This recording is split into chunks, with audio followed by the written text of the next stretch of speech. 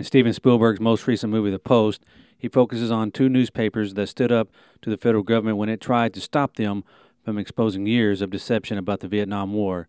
We're going to be discussing what this movie, The Post, represents and why it's an important film for our time. Stay with us. This is Inquirer.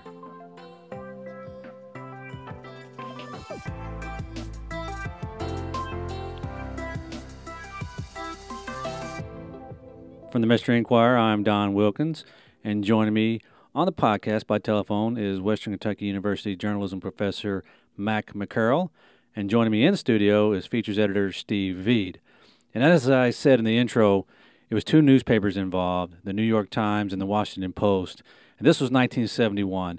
Richard Nixon was president. It was the Times that first printed what became known as the Pentagon Papers, but it was issued an injunction by the U.S. government to cease and desist any more publication of the papers. But then the Post was able to get its hands on the papers and eventually went against the injunction and printed more details from the Pentagon Papers. Now I have Gordon McCarroll on the phone from Western Kentucky University who teaches the J School Department and press law being one of those subjects. First, can you give me some background on the Pentagon Papers? Robert McNamara was the Secretary of Defense in the Johnson administration. The war had been going on for a few years, and so he commissioned the RAND Corporation, which is a nonprofit that does extensive research and analysis for the U.S. government.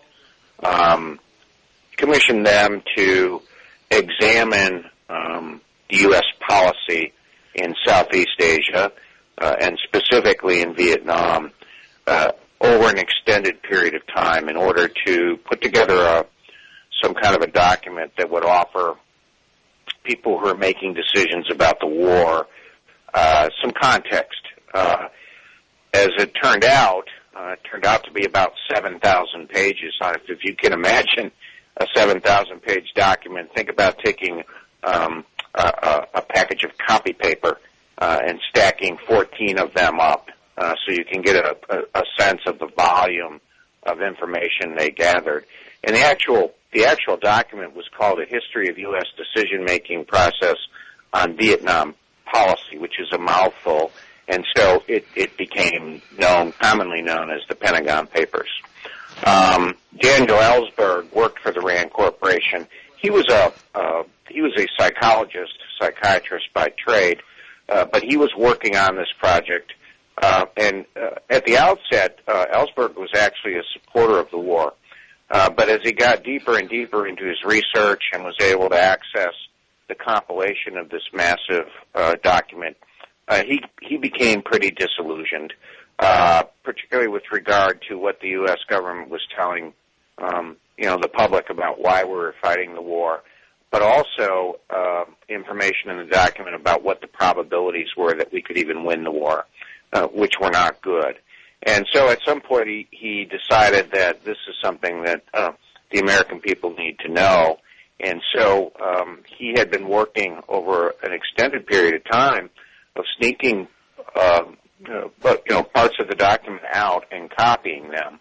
And then eventually he turned the document over to reporters at the New York Times. The Times, I think one thing that's interesting, and I don't know how much the movie reflected this, but the Times had that document for about 3 months where editors were arguing about whether or not they should publish the contents of the document. And they were pretty heated arguments, and they lasted a long time. And there were some editors that were pretty dead set against publishing it. They realized that it was a classified document, even though a lot of the information that was in the document was from sources that anyone could gain. There was some information in there that was previously not known, and some of it was pretty damning information, particularly revolving around the probabilities of success. But also the fact that the document referenced the assassination of the president of South Vietnam, whose name was Ngo Dinh Diem. The U.S. had backed Diem but they became disillusioned with his performance.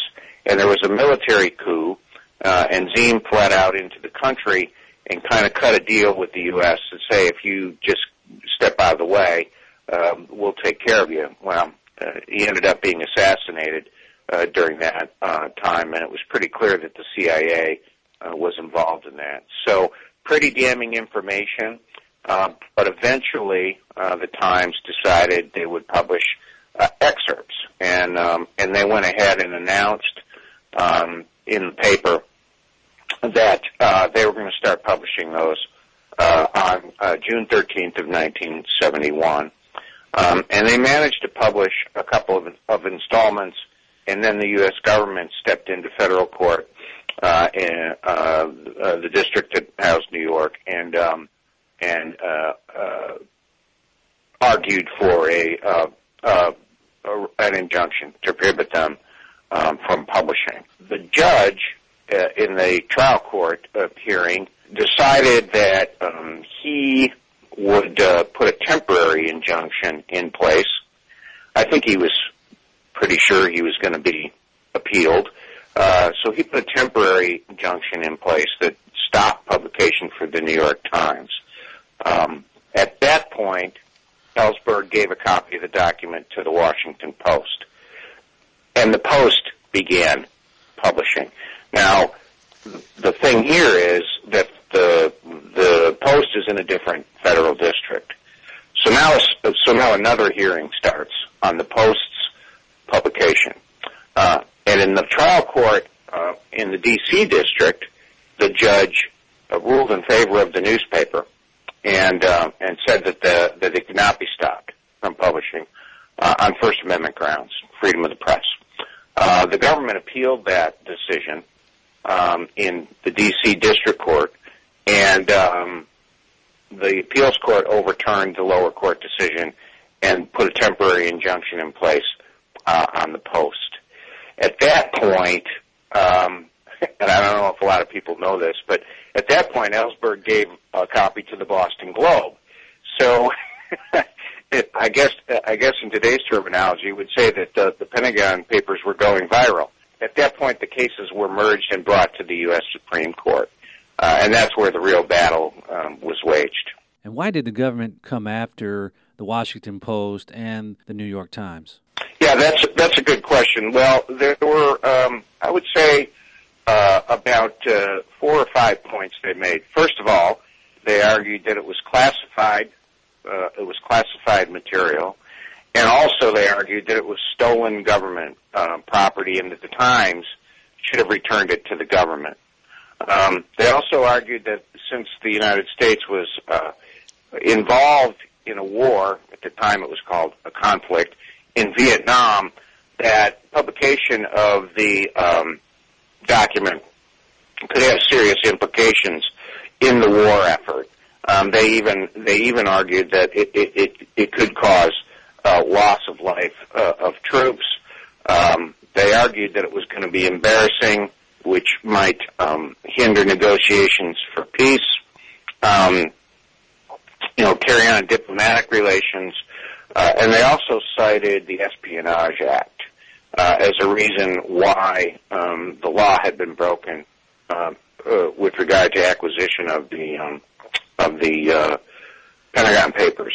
The Times' position was that since they didn't actually steal the documents, Daniel Ellsberg did, that the Espionage Act didn't apply to them. They also argued that just because the government would be embarrassed was not a heavy enough burden of proof to stop publication.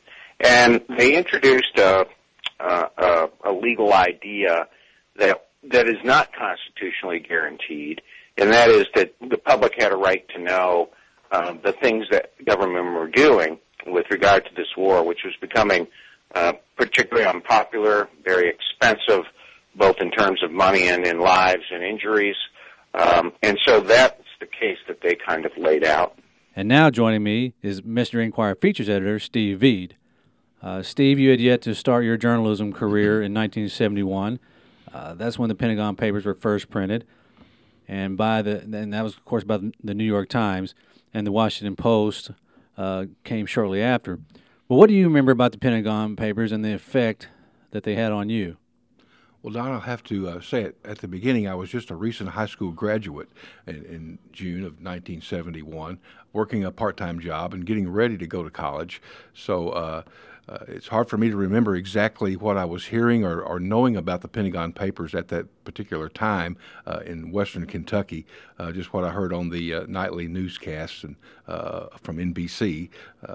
But going back and looking kind of retrospectively about it, it had a huge impact because I was one of those young men who was vulnerable to the military draft at the time, and I believe the Pentagon Papers, as its impact on me personally and a lot of other people my age at that time, was that it hastened the end of the Vietnam War.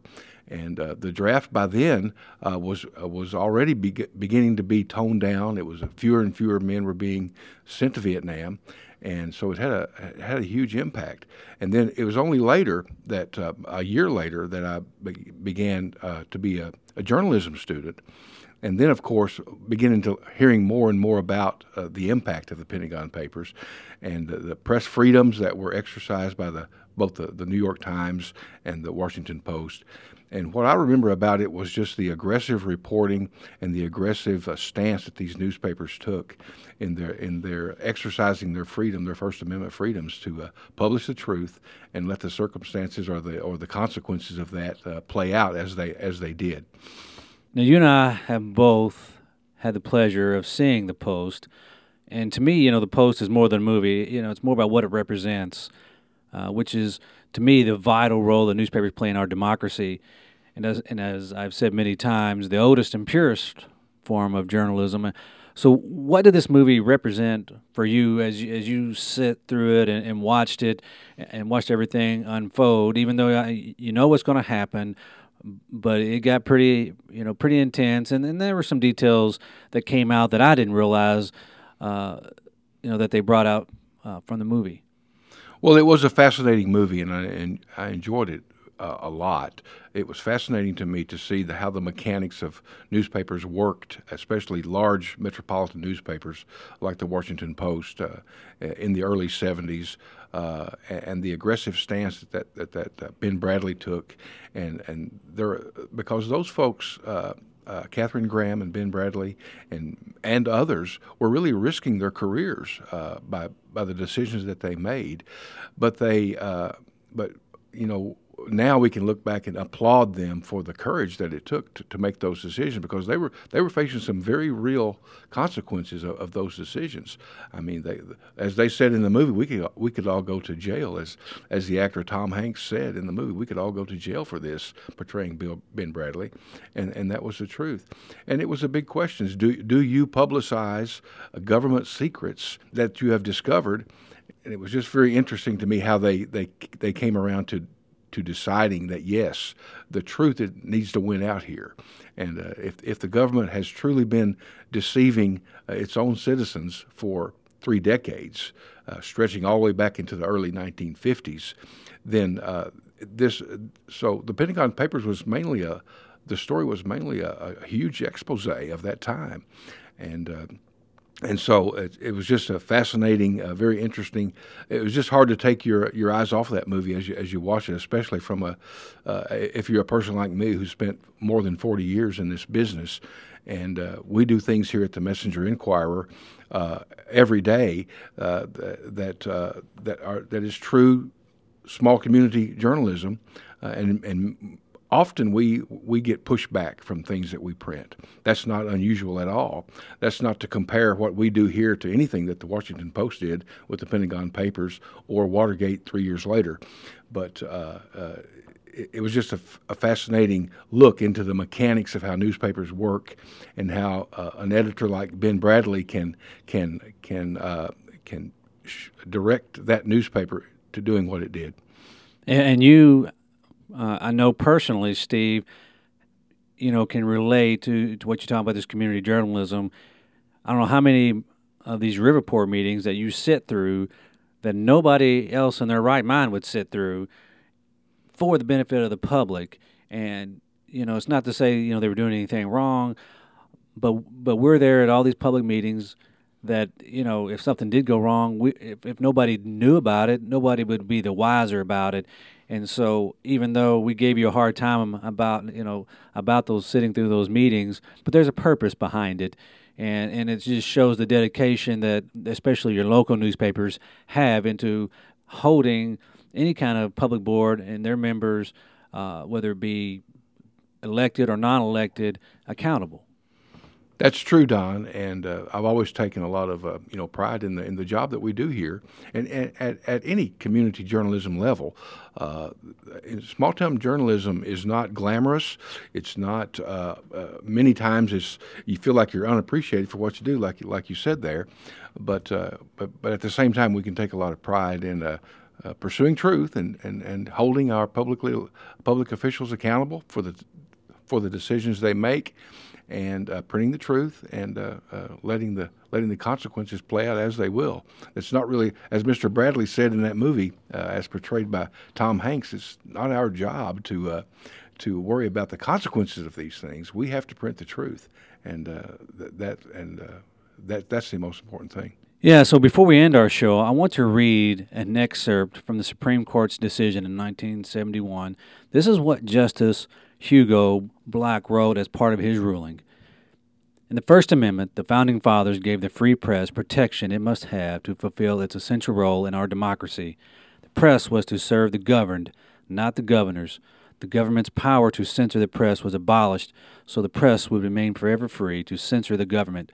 The press was protected so they could bear the secrets of the government and inform the people. Only a free and unrestrained press can effectively expose deception in government, and paramount among the responsibilities of a free press is the duty to prevent any part of the government from deceiving the people and sending them off to distant lands to die of foreign fevers and foreign shot and shell. And that will wrap up our show for this week. And I want to thank Messenger Inquirer Features Editor Steve Veed and WKU Journalism Professor Mac McCarroll for joining me. To send us questions or to provide feedback, email us at newscast@messenger-inquirer.com. And remember, you can find us on the Messenger Inquirer's website and its mobile app and iTunes, where you can subscribe. Until next time, I'm Don Wilkins for Inquirer.